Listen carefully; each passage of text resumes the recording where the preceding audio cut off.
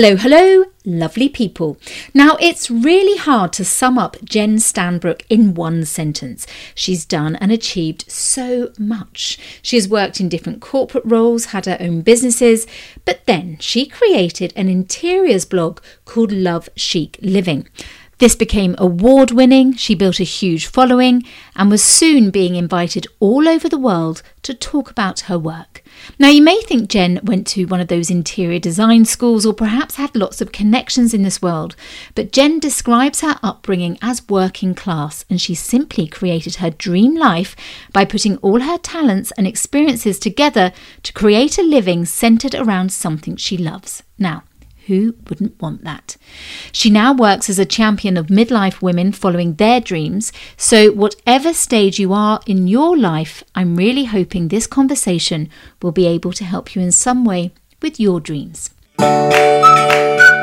Hello and welcome to the next chapter by Ellie Barker. The idea behind this podcast is as I start my next chapter from journalist to indie author, I speak to some incredible people who have already started their next chapter in the hope it may be able to help you with yours, or at the very least, you might just enjoy the conversation. So here she is, Jen Stanbrook.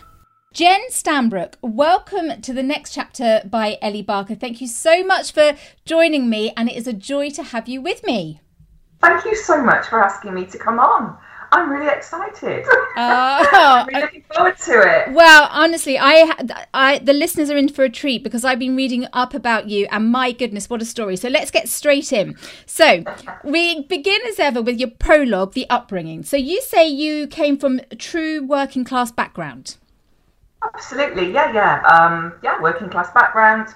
You know, my parents, my dad was a labourer, and my mum worked in, a betting office where I kind of cut my teeth as well, doing lots of different things for them. And so, we lived in a council house. My mum and dad got the right to buy in the Thatcher years, and bought their house for, something like 10 grand. Wow. And I went to the local secondary comp, and I grew up in a really small provincial city. And, it was really unusual for anyone to leave. You pretty much kind of born and die there. Where was this, Jen? This is in Hereford. So a lovely rural place, beautiful. But, it was in the city. It wasn't in the rural part of town. I left when I was 18 and I went to, as was Polytechnic then. And it's kind of like when everything started, I suppose. I sort of spread my wings a little bit. Okay, so you say that. So you went to sixth form, you went to Polytechnic, and then you did psychology. So this is where it kind of all started. What made you do psychology? I'd done it at A-level, actually. My sixth form had offered it at A-level and I did it and I loved it and I was really good at it. It was one of those things, I suppose I very much throughout my life and it started then, have kind of just gone with my gut and what I've enjoyed doing and what I'm good at. And things have kind of evolved. And psychology, I was really good at it. And I've used it all the way through my life, really. It's been the basis of many things that I've done, even going into food retail. And it was all bringing in psychology. Did you know what you wanted to do then? No, not at all. Not at all. I think, this was a long time ago, 30 years ago or so. And, we weren't as savvy as young people now at all. We really weren't. And I did not have a grand plan. I just kind of thought, I'm good at this, I can do it. It'll open doors to something else. I'll figure it out along the way. And off I went. Well, what kind of student were you then? I was quite a good girl. I was quite a conscientious good girl. I was, I'm the eldest, and I set the way, and my parents were quite strict, and so I'd toe the line, follow the rules.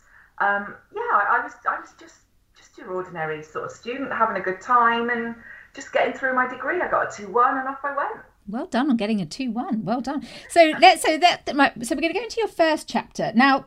When I say first chapter, I'm actually going to split this. I think it's 4 parts. Correct me if I'm wrong, but we've got a few chapters. Yeah. There's a few chapters within the first chapter, which makes it even more interesting. So that's brilliant. So you started off in retail. Make sure I get this correct. So we started off in retail, then you went into doing your own cleaning business. Then you spent 10 years in IT, in the corporate world, and then you began your own franchise. That's right. Okay. Correct. Excellent. Right. So let's start at the beginning then. So retail, how did you get into that? Graduate training programs. Back in the day, you applied for the graduate training program, and I got into the Sainsbury's one. I tried for Boots. I tried for different ones. I'd had a job in Marks and Spencer's since I'd sort of been 16. And so again, it was kind of what I knew is what I was good at. I could bring my psychology. I didn't want to go on and do another psychology qualification. I wanted to go out and work. And I got a job with Sainsbury's on the graduate training program, and off I went to London. It was pretty gruesome. Yeah, that's a big jump, isn't it? From your upbringing, from being in a rural, it sounds like a very lovely, but, like you say, working class. Sheltered. And then, and then you're thrown. And so, what was that like? Gosh, thinking back to that, there was a lot of sexism. Yeah, I was out of my depth slightly, but it was a great experience, people wise, but I was bullied. It was quite almost misogynistic. It wasn't a great atmosphere at that time. We're talking 30 years ago as well. It was the people aspect that I was really learning in my 20s, was how to handle people. And obviously going to London and being we lived in all these houses that Sainsbury's had bought where they couldn't build a store near Wembley, and they just filled it with all of these 18 and 21-year-olds who would the first time away from home, and it was quite raucous. And we partied hard and we worked hard as well. But it was before 24-hour working. It was before Sundays. Shops opened on Sundays.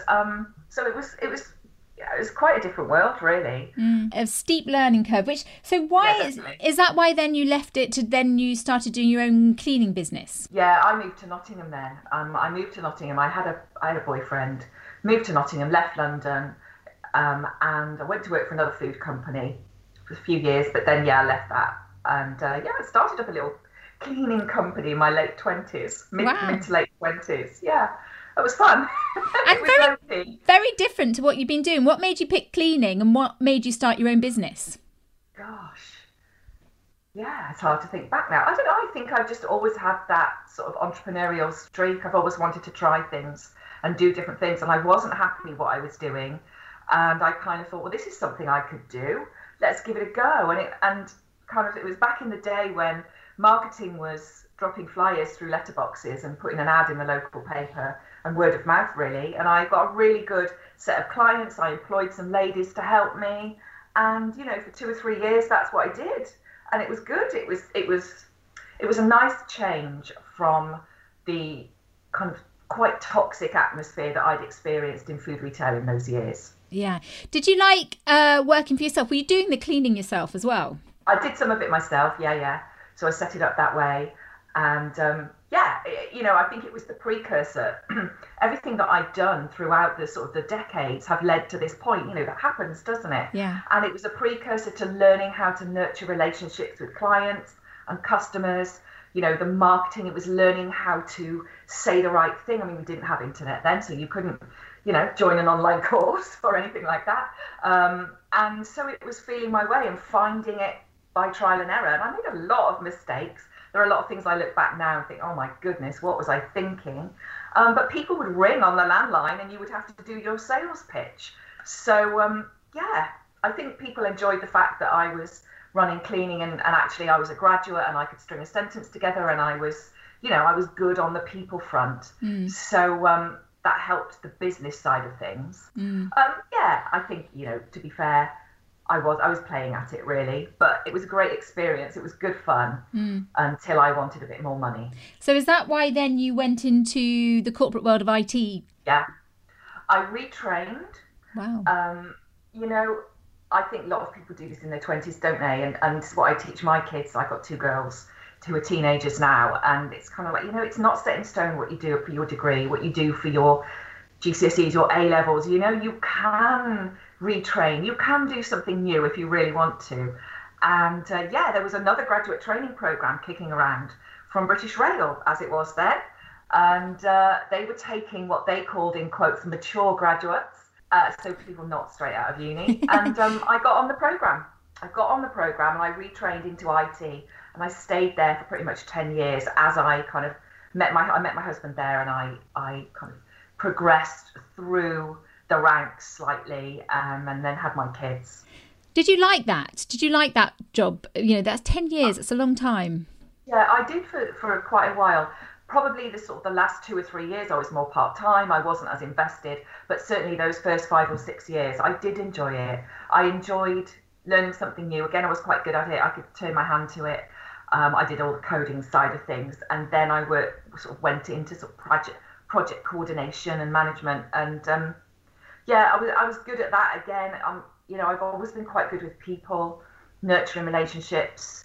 And so, it allowed me to really grow and develop. And I think I was kind of going into having my kids at that point. And it was a great base from that corporate point of view. Again, nurturing and building relationships with people, networking, that kind of thing.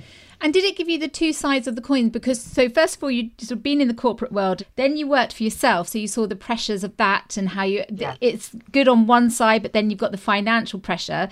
But then you went back to the corporate world, so then you realised that it's great because you get paid a monthly salary, and a lot of people are taking the pressure. So was it sort of teaching you, you really did have a good sort of oversight of the two different worlds? Absolutely, and I think that's been, so crucial to what I do now, is to have that background in dealing with organisations. So when I ultimately then became freelance, sort of in my mid to late 30s, and it's sort of been 12, 13 years now, that grounding was there to be able to talk to corporates, but also talk to clients and know how to fuse the whole thing together and create something that was very much about me, because I crave that creativity and that excitement and that buzz of doing my own thing, being my own boss. But I think the grounding that I got in my 20s and then in my early 30s has been, just so crucial in everything I've gone on to do. Because then you had your two daughters, and and they're very good. And then this is when you had a baby sign language business. Yes. Brilliant. Right, yes. So obviously I had the first daughter, and you do all the classes as a mum or whatever, and you take them, all different places. And that was one of the things I did. I was really interested in that. I am actually partially deaf, so I've always kind of had this interest in sign language. And I thought, well, this is great. It's a new thing that's coming along. I'm always interested in anything that's innovative and creative and different and pushing boundaries, that kind of thing. And it was new, and the owner of the organisation in the UK had seen it in the States, brought it to the UK, set up her business, and I took my daughter along to classes, and I learned how to teach her baby sign language so that she could communicate before she could speak. And they're lovely classes. You sing, you have a coffee, you meet other parents and carers. And so I really, really enjoyed it, and got to know the teachers, really loved it, and I thought, this is something I'd really love to do. Buying a franchise is one of those things where you dip your toe in. You're not fully self-employed. You've got cover, you've got backup, you've got support, you've got training, and it felt like a nice way in, and a kind of bit of a cushion to running my own business. Obviously, I dabbled with the cleaning thing back in the day. And had you left your corporate job by this stage? No, I hadn't. But it was in the back of my mind. I was part-time. It was in the back of my mind. Had the second daughter a couple of years later. And, as many people find, financially, we were paying more on childcare than I was earning and all the rest of it. And so I couldn't see myself staying in the corporate job. Things were changing a lot. I kind of wanted to do something that was different and more interesting, more vibrant. Obviously everyone says it, don't they? Having kids really changes your outlook, and it really had. I couldn't see myself going back into the corporate job, and I explored getting into this sort of franchise world, and Yeah, I did. You I did. That's brilliant, because so many people think of it and don't actually do it. So that's amazing. And so what was that like then when you started to have your own business, but you've got two young children as well, two young, fairly, very young children? Yeah. To start with, the franchise was all set up for parents, and you could take your baby with you. So my second daughter was tiny when I did it, sort of 4 or 5 months old when I first started. So she came with me, she sat there in the bumbo chair and with all the other parents and babies, and had a blast. And so that's quite nice. You have that connection then with your clients as such, your customers. It evolved because I suppose that's what I tend to do. I was all in. I actually bought a second franchise from them, so I covered quite a big area of my city. I went into partnership with someone else, and so we partnered in a really one of the oldest franchises for that company for where I live. So at the height of it, I was running something like 18 classes a week.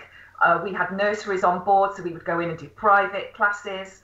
So, kind of what I tend to do is I'll start, find my feet, get comfortable, and then it gives me the chance to, I suppose, just kind of really go for something. And I did, and I took that as far as it could go whilst the girls were small, and I did it until they went to school. Yeah, I mean, anybody with little kids, it's hard, it's a juggle. But no, I got the sleep. They were good sleepers, actually. My other half is great. He had, the corporate job. He would go off to the office, but he's brilliant. And so together we just did it. And the business wasn't massive. It wasn't a massive financial, and it fed me what I needed. I needed people. And so I had the networking from the franchise, and then I had the networking from my clients. And it was fun. It was fun. What a great job to turn up where everyone's happy with their babies and toddlers. We did toddler classes as well. And it was just such a great laugh. And I don't think I ever thought, God, this is a grind. This is hard. Why am I doing this? The money wasn't great, but it was enough. It was better than I was getting. I was paying out for all the childcare and doing the corporate job. So the balance was fine. It was really good. Jen, that's such a refreshing story to hear, because normally it is all doom and gloom. So look, there is an answer. There's a solution in that dark time of your life. Find a job where you can take your baby to work. Oh, I love that. I love that. So then this is then taking us on to your next chapter. So this is where we're going to get. So you began an interiors blog, and this became Love Chic Living Limited. Now, so you obviously had a real interest for interiors on top of everything else. Yeah. So I've always loved home design, home decor, interiors. Always had the scrapbooks before Pinterest ever existed. Always really loved it, and it is connected because with Tiny Talk, with the baby signing, that was all around the time when Facebook kind of erupted, around 2008 or so, 2009, and Facebook was really taking off. So we all kind of tried to learn Facebook. We had Facebook pages and things like that. Nobody knew what they were doing.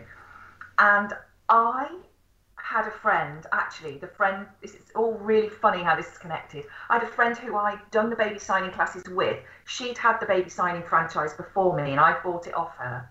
She'd written a book about how to stay at home with your baby, right? Wow. And when she'd written that book, they said, you need a blog, because blogs are it now. Everyone has to have a blog. She'd created a blog. It had become really successful, called Baby Budgeting. And I'd watched her create this business out of this blog. She was making money from her blog. It was fascinating. Anyway, I was really close with her, and we talked a lot. I'd started to blog for the baby signing business. I had an awful blog called Sign in the City. I love that name. Yeah, I used to talk about how mums could go out and get a job and juggle it and have the babies and run their own business, and there was this answer. And I used to talk about what you needed and the confidence, or buy a franchise, or the investment you'd need, and I talk about all that kind of stuff on the blog. But it was new, and the franchise company were very wary of it. They got their lawyers involved, and so I had to be really careful. But it led on to this idea that I loved writing. It was combining all kinds of aspects of my background, and I could really sort of bring this together into something new, because I'd taken the franchises as far as I could go. So yeah, that's how, the kind of idea of what do I really love? What could I talk about in a blog? I love interiors. What's out there? Let me see. And what was out there was great, but it was really high end. It was for people with plenty of cash.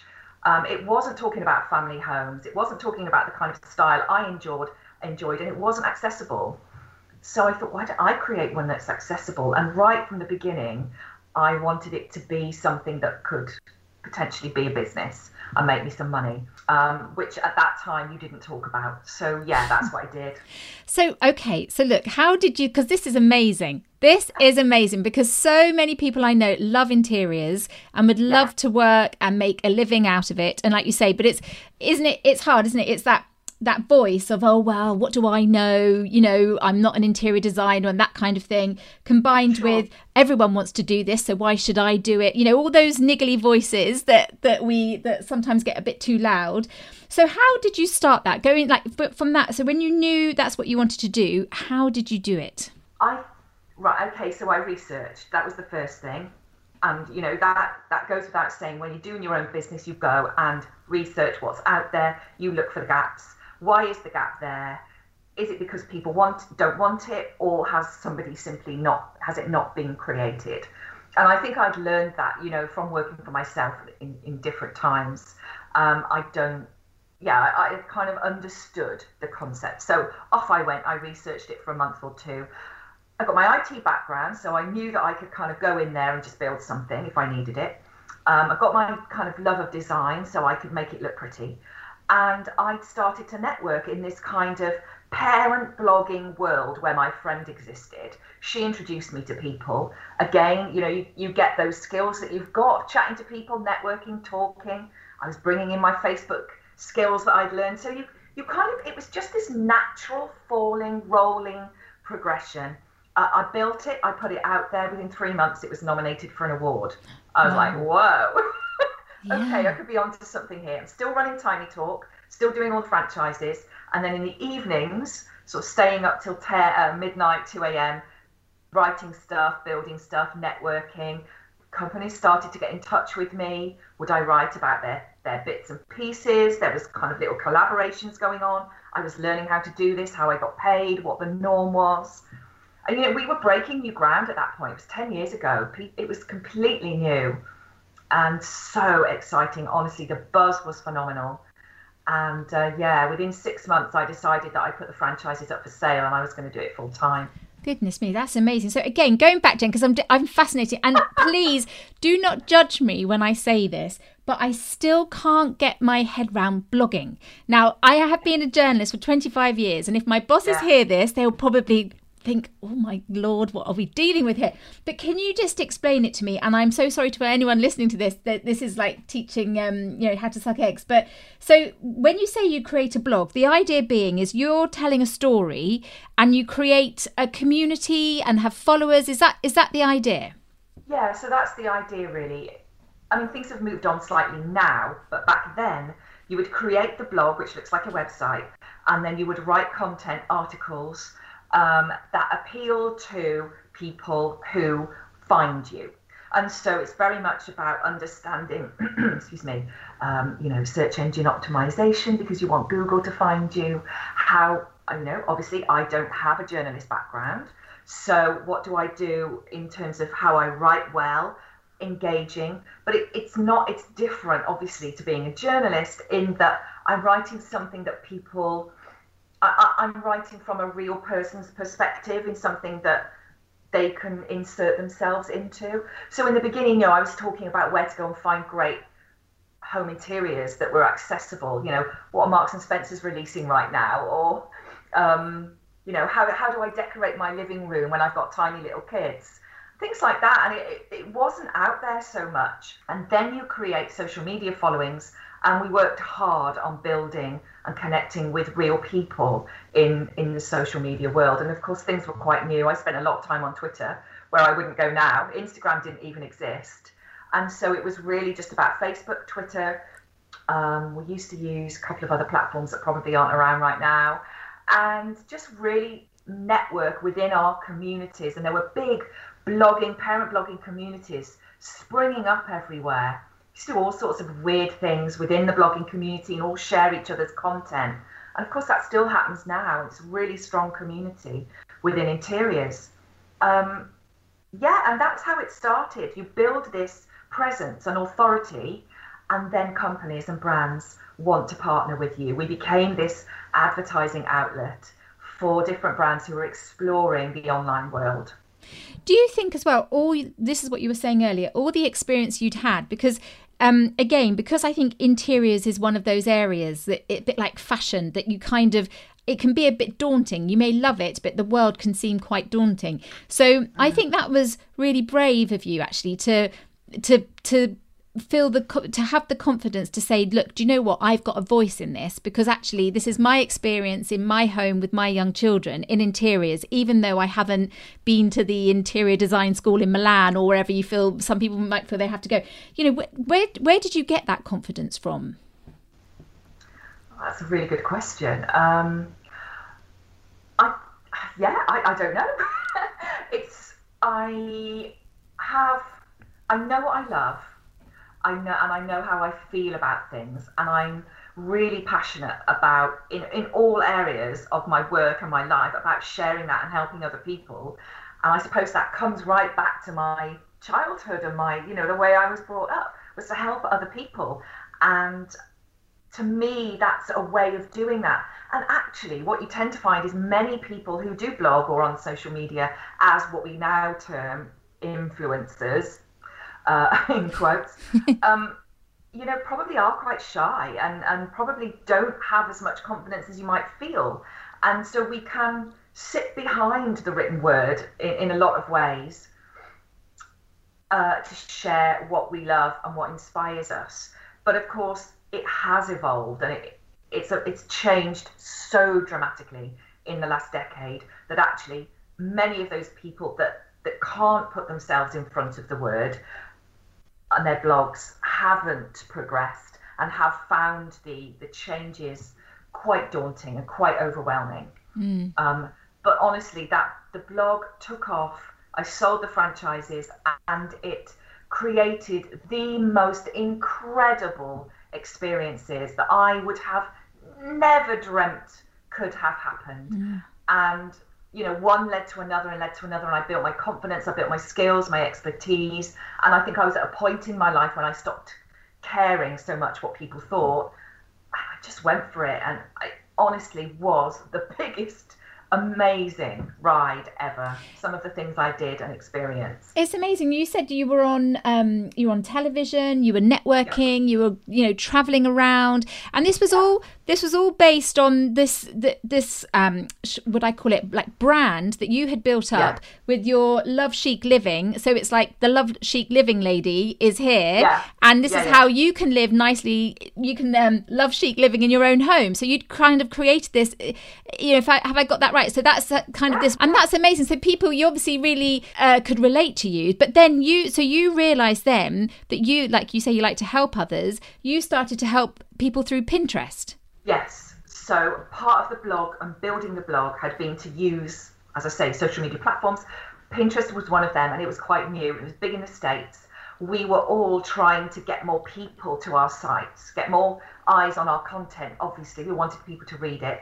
Pinterest was a great way to do that. And so I heavily explored how I could, I'd say exploit, but use Pinterest in a way to bring new people to my blog. And I did it really successfully. And it was big in the US. I learned how the US bloggers were doing it. We collaborated lots. And it just became this huge avenue for me to find a whole new readership. And I loved it. It tapped into me going back to sort of the IT days of being logical, building systems, because Pinterest isn't social media, and it's you just have to know how to use it, step-by-step process. And I partnered with Pinterest in the UK in 2015 because they were using bloggers to increase the awareness of the brand in business in the UK. So they partnered with lots and lots of bloggers, and I was one of them. And that's where my following grew. So I've got 1 million followers on Pinterest now. Goodness me. And it just became this huge vehicle. And again, people started asking how I did it. I love helping. I love sharing what I know. That turned into this idea that, well, I need to secure the business. If we look at it from a business perspective, I had all my eggs in one basket on this blog. Things were changing rapidly. Instagram was coming along. It became quite clear that we weren't going to be able to just rely on this one platform to keep my business afloat. And, I turned the business into a very successful financial success. It changed our families' lives. We had holidays, trips. We did all kinds of things. I traveled Europe. I mean, I'm still supposed to go to the States this year, meant to go last year, on a blog tour. I still do all of that. It's still very vibrant, key part of my business. Yeah, it became clear that we had to diversify. And so it's good business sense to do that, to secure the business that you have. And so again, I suppose building on all those skills that I've used over the last sort of 20 years or so, I know how to diversify. I know how to turn what I'm good at, turn it into a business. I was very good at teaching other people how to use Pinterest. And so 4 or 5 years ago, I set that up as the consultancy aspect of Love Chic Living, was to create programs and consultancy for brands and for small businesses on how they can do Pinterest too. And so I've created this strong presence in Pinterest marketing strategy. I learned, I invested in myself. I trained with some of the best entrepreneurs in the digital marketing space to be able to deliver digital marketing and courses and programs and memberships to an audience. It's all the building on the skills that we have as we go through our lives to create something. I'm not just putting myself out there as a guru and say, oh, come and buy this program from me because I've done it, so I'll show you how to do it. This is years worth of experience and training built into credible, sustainable business that I can now show other women how to achieve. Combining it with something that you love, so you can take that, and if somebody does love fashion, or if somebody loves candles or whatever it may be, this is a way of them sharing it in the world. But just going back there, so when you got when you got really involved with Pinterest, how in your Love Chic Living, you were very much still using Facebook as well then. So just as an idea, how many followers did you have then? What, in the blog? Yeah. So it would have about 100,000 people visiting it a month. Wow. And it's still not far off that. It's between 50 and 100,000 a month now still. That's amazing. And again, Jen, please forgive my ignorance for this, but when you say how you made a business out of it, so the money comes from companies, they see that you have this sort of real connection with people, and that's like you say, they'll say, it's a way of advertising in a way. It's interesting because I work for ITV, so they've been doing it for years, but they're a huge organisation. You're just one person, but you're similarly, it's the same type of thing, isn't it? You've got this great audience. You keep them going you keep them connected with your blog, with your writing, with your pictures. You kind of sponsor them in a way, or advertise what they want you to advertise, and that's how you earn your money. Yes, in a nutshell. And the skill, if you like, comes in creating content that isn't selling yourself out. I'm not saying, right, I'm just going to promote, this brand of paint because, they're paying me to do it. And, I think that's where a lot of influencing now in the last 5 years has got a bad name, because it's not, it's a hard skill. It is very difficult to combine the two and make credible, valuable content that people enjoy, that also enables brands to say, well, yeah, we can be part of this. And so it became very much a responsibility on the brand's part as well to put together creative programs and campaigns where we could be part of them, where I could feel it was credible and I feel authentic in delivering that to my audience. And it's on us as influencers as much to say, no, I'm not going to be part of that because your campaign isn't diverse, or no, my audience absolutely isn't interested in hearing that. Why on earth are you coming? You've got to do your research as a brand too, and make sure you're engaging the right influencer or blogger. And so it became that conversation to have, that responsibility on us, on them, to create valuable content that resonates with our audiences, but enables us to still be authentic and real, because we won't have an audience if you don't look after that. And you obviously know what your audience like. Yeah, absolutely. I've got a really good idea who my ideal client is. And again, this all comes back to, having backgrounds in marketing and people and understand, the psychology. We go back to my degree. I can understand who my client is, what they want, who they are, what their issues are, what they love. And, I've learned how to style my own home, photograph my own home. It's a vast set of skills that I've amassed in the last 20 odd years, I suppose. They kind of all come together now. Yeah. But what a lovely way what an amazing way to live. Yeah.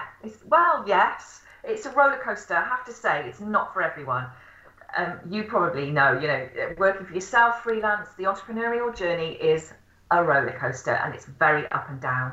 And we have huge highs and massive lows. And it's a constant, and actually why I love it, thinking about it. It's constantly staying ahead of the curve. It's constantly thinking, how can I stand out? What makes me different? Why should I do this because everyone else is doing it? And I'm in a transitional period right now, I think, really. It is, and the pandemic, if you like, has kind of created this, because the blog hasn't been sustainable. It didn't sustain me in the last year at all, because, advertising, marketing was one of the first things to go. And many of my companies, the brands that I would work with, are retail. So obviously the budget wasn't there. They had to tighten their belts, as it were. And so, all the campaigns I was working on, they all came to an end pretty much. And what was that like? How did you feel when that happened? After all the, it sounds like you are very resilient, and that's all part of this as well. Yeah. But how did you sort of dig into everything that you've been through, so far? Is that how you did it? Yeah, and I think we'd seen it coming too. Watching the business, watching the industry, I'd had quite a clear handle that things were changing. With the advent of Instagram, things had been changing over the last few years for us, in terms of securing partnerships with brands. And so it became apparent that we needed to be careful and think about how we were going to build the businesses and sustain the businesses really going forward. So yeah, it was daunting, but again quite exciting. I think I thrive on change, let's face it. I think we've established that. I think so. I think so. I think I'm not afraid of change, and I do rise to the challenge. And so I put a lot of things out there where I helped a lot of people pivot at the time and I had people getting in touch with me on Instagram saying, oh, can you help me? My mum just works, she's a physio, and she just works with people. She has nothing digital at all. How can I help her make her business work? And I did all these kind of half an hour little Zooms with people to help get them online and take their business, when they were doing Pilates classes or whatever it was, get their businesses online.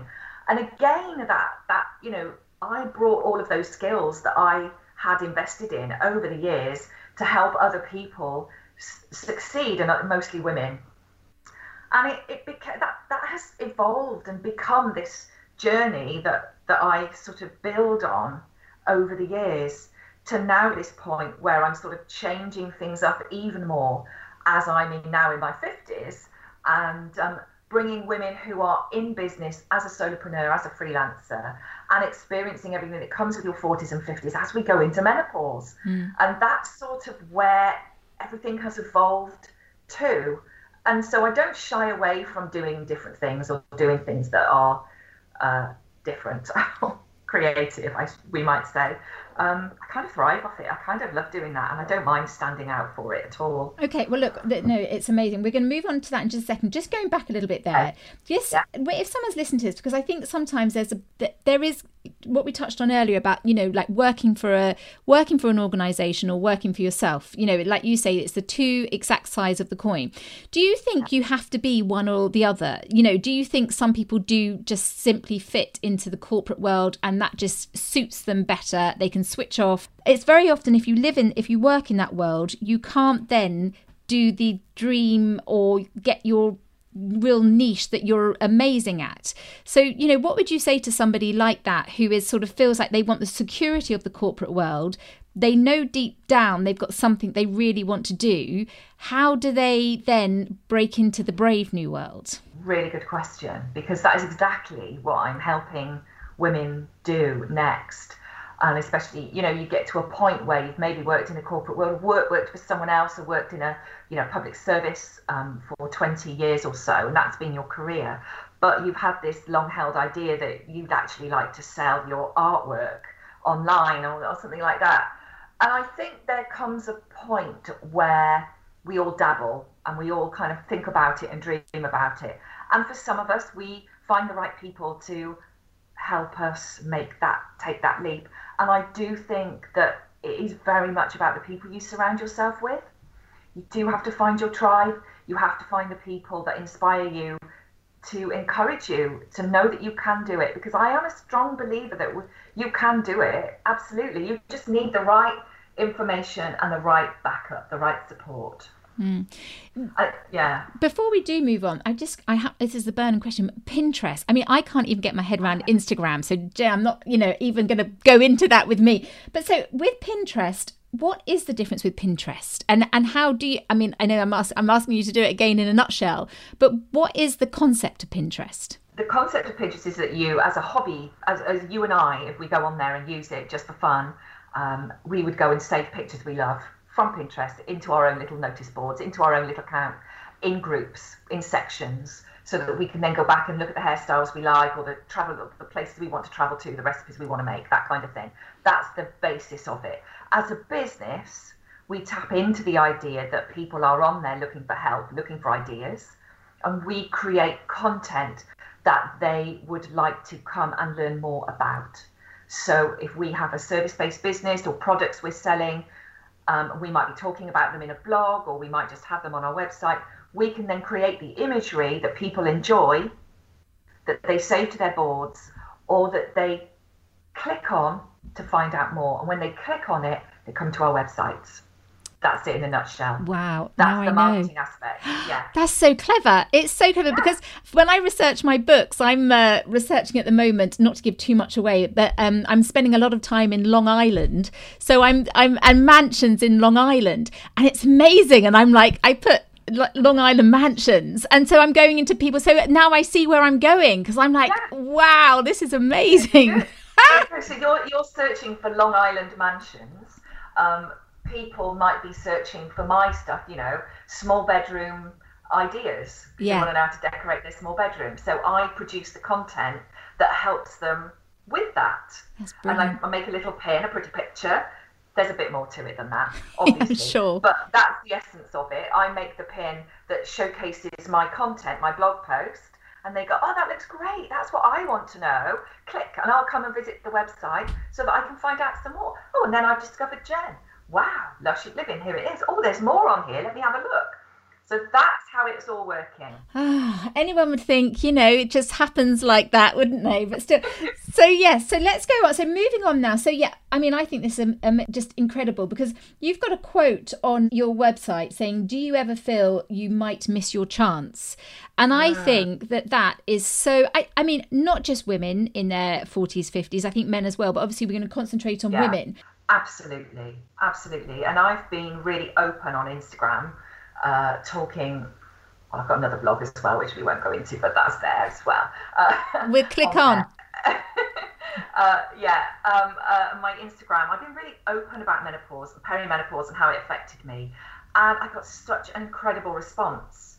And I had to do a lot of research on my own to sort of get myself through the period of time where I didn't know what the heck was going on and why did I feel so awful. Because we all, as women, are led to believe that, you know, we'll get sweaty and our periods will stop and that'll be it when we're in our mid to late 50s. Well, of course it's not. And I just didn't know. I didn't know that in my 40s I was going to crash with anxiety and, like you say, confidence issues and brain fog and joint pain and couldn't sleep and all those other awful things that happen to us that affect us mentally and physically. It took me a long while to figure out what was going on. And of course I had a very I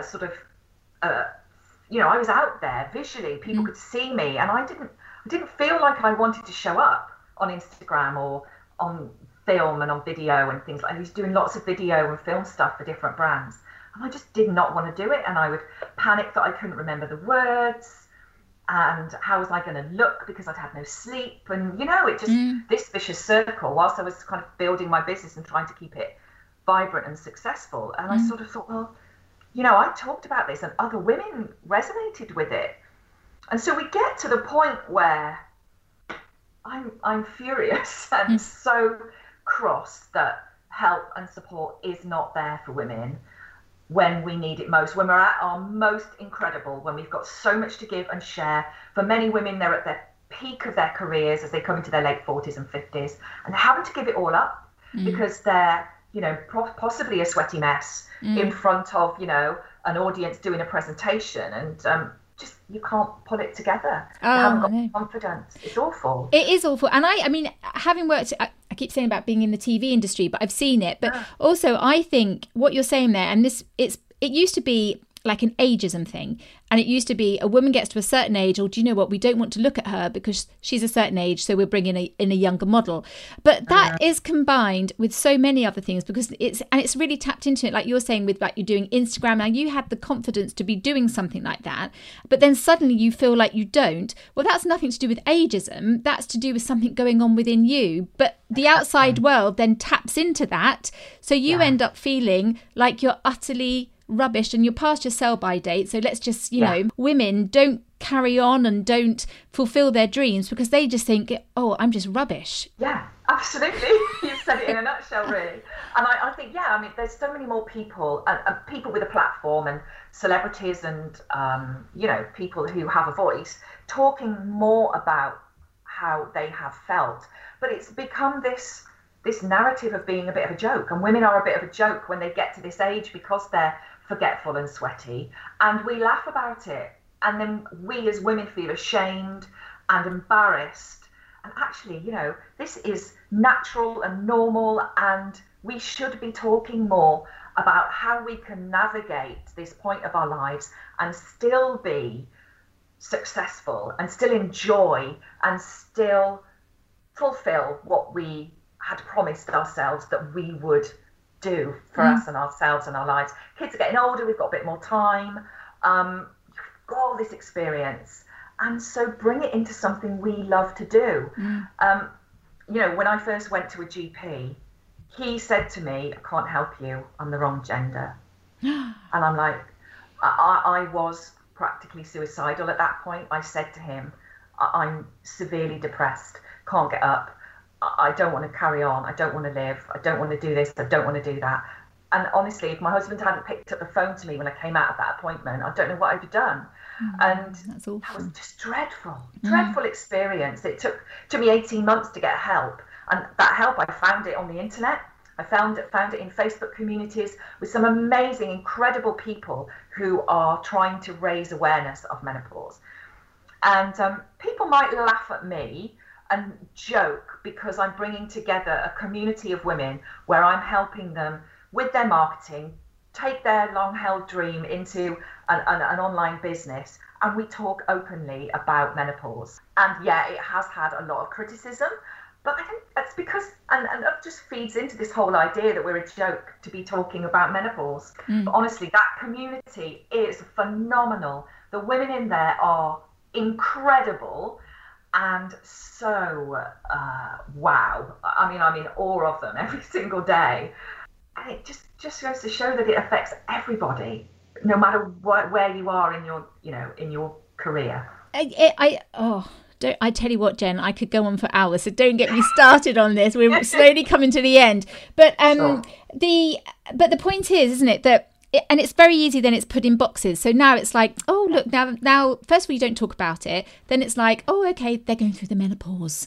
That's their problem. Oh, it's them. It's they go. But it's not that. It's a combination of everything. So you've got something going on in your body. You've got a time, like you say, children could be leaving home, or you're starting to say, hang on, I've just spent the last 10, 15, 18 years, you know, looking after my family. I don't know what I want to do. Perhaps they haven't been kept in the business as you have, but they hang on, look, I've got a lot to give, but they haven't got the confidence because they've been out of the workplace, because they've been looking after the family, doing an incredible job. At the same time, their body's telling them something, and then they become like this joke, and then they've got to go through that hurdle as well. So they're the people who end up winning in the end, if we're going to put it like that, because actually, if you can talk honestly, find your right people, and just one Yeah. tiny step at a time, well, whoever those people Exactly. are, they can, Yeah. do one, frankly. Yeah.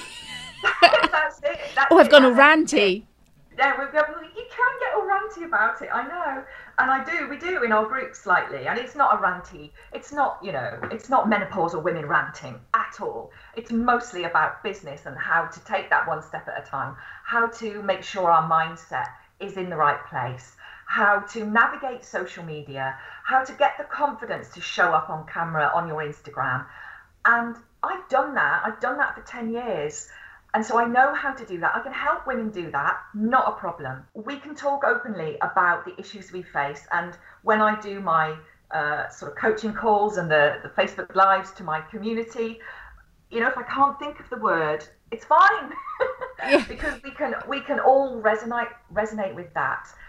When I can't get the word out, and I know it's this, Jen, that I've got it now, thank you.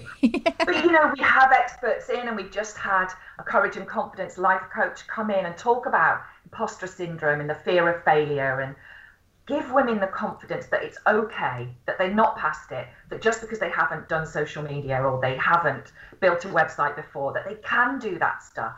And I give them the background, and I show them behind the scenes of how it all works, what they need to do next. And it really is, you're exactly right, it's one step at a time, definitely. Oh, God, it's amazing. It's amazing. Well, I think it's brilliant. Oh, dear. Oh, I'm going to calm down now. Right, so I'm going to move on now to your acknowledgements. So you've had quite the, what experiences you've had. Who would you say are the people that sort of have helped you the most, or people you'd like to thank? I've got a friend who I met on the very first day I went to Poly. We both went to Lancashire Poly together, and we are now lifelong friends. Very, very close. We speak every single day. She's an entrepreneur. She's had an amazing ride. And, we are each other's person, and we've got each other's back, and we are there for each other. I'll get emotional just talking. But that's what you need. You need a person, don't you? You need, or a group of people. And I do have an incredible group of women who are just there for me, who get it, who understand it. It's so important to find those people, whether you come into a community like mine or you have personal people around you who get it, who understand you, who have got your back no matter what. And that has meant a huge amount to me. Jill, my friend, and then the other women, like just the woman who I bought my baby styling franchise she is in my small, tight-knit tribe, and we speak couple of times a day. We live really close to each other, and she is doing amazing things. She's just got her 4th or 5th book released, writing another one. Amazing. And just finding those people that connect with you, that are kind, supportive, and just really good people. They make the difference. I know how amazing that lady is to have four. You say 4 books out. She's had already out. Well, I know that is amazing. That is a thing, isn't it? Oh Yeah. my goodness. So what is your advice? I mean, you've got so much to offer, but if someone is listening to this and they're just thinking, come on, look, I need to do something, whatever that may be it a new job, be it just a new way of life, be it a hobby, just something so they don't spend their days wishing not to be in their day as such. What would you say to them? I would say the first thing is have a little think about what you are really good at. Okay, and it's the first thing I've done in my community is make everybody focus in on what they're unconsciously good at, because we tend to take it for granted.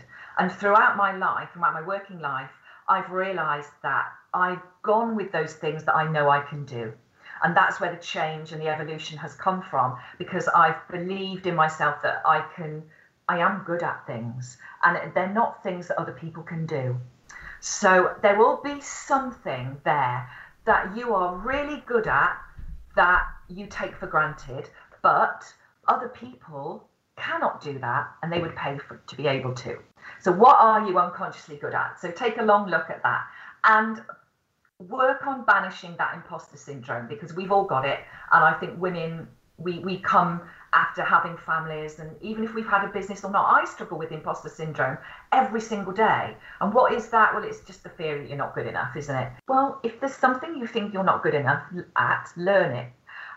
Go and find the information. Find people who can teach you, or learn from the internet or books or whatever it might be, do a little course. So it is exactly as you say, it's, one step at a time. Break down those barriers that are preventing you from taking the next step. And again, you were saying, we were just saying it then, it's so important to have people around you, even if it's not lots of people, but just to have a certain amount of people who really genuinely have you. Because something that I noticed, I've only just published one book, but what has been really eye-opening to me, and there's some people that perhaps haven't been quite as supportive as I thought they would be, but there have been people who have been, I would never have imagined that they would have been as supportive. And I think, hang on, you really have, they've written to me, or but they've really got it, and they've got how I feel about it as well.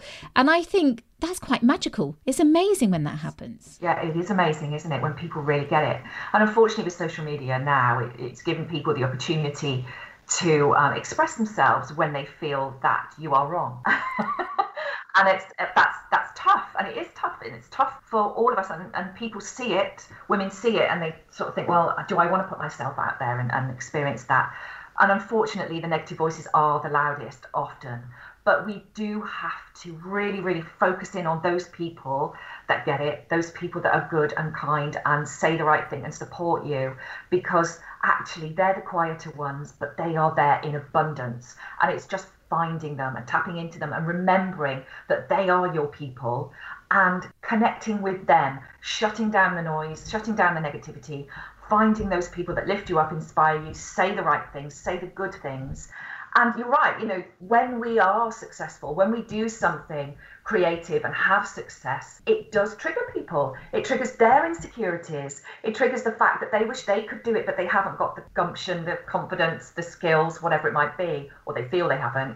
And it triggers them. And unfortunately, the online world allows people to say these things they wouldn't say to you if we were in the same room. And so... Oh, I see, I've lost my train of thought now, menopausal, da-da-da. No, I would just say that you're talking about so many great things. No, but but it's not just the online world. It's even people, dare I say it, lovely people around you.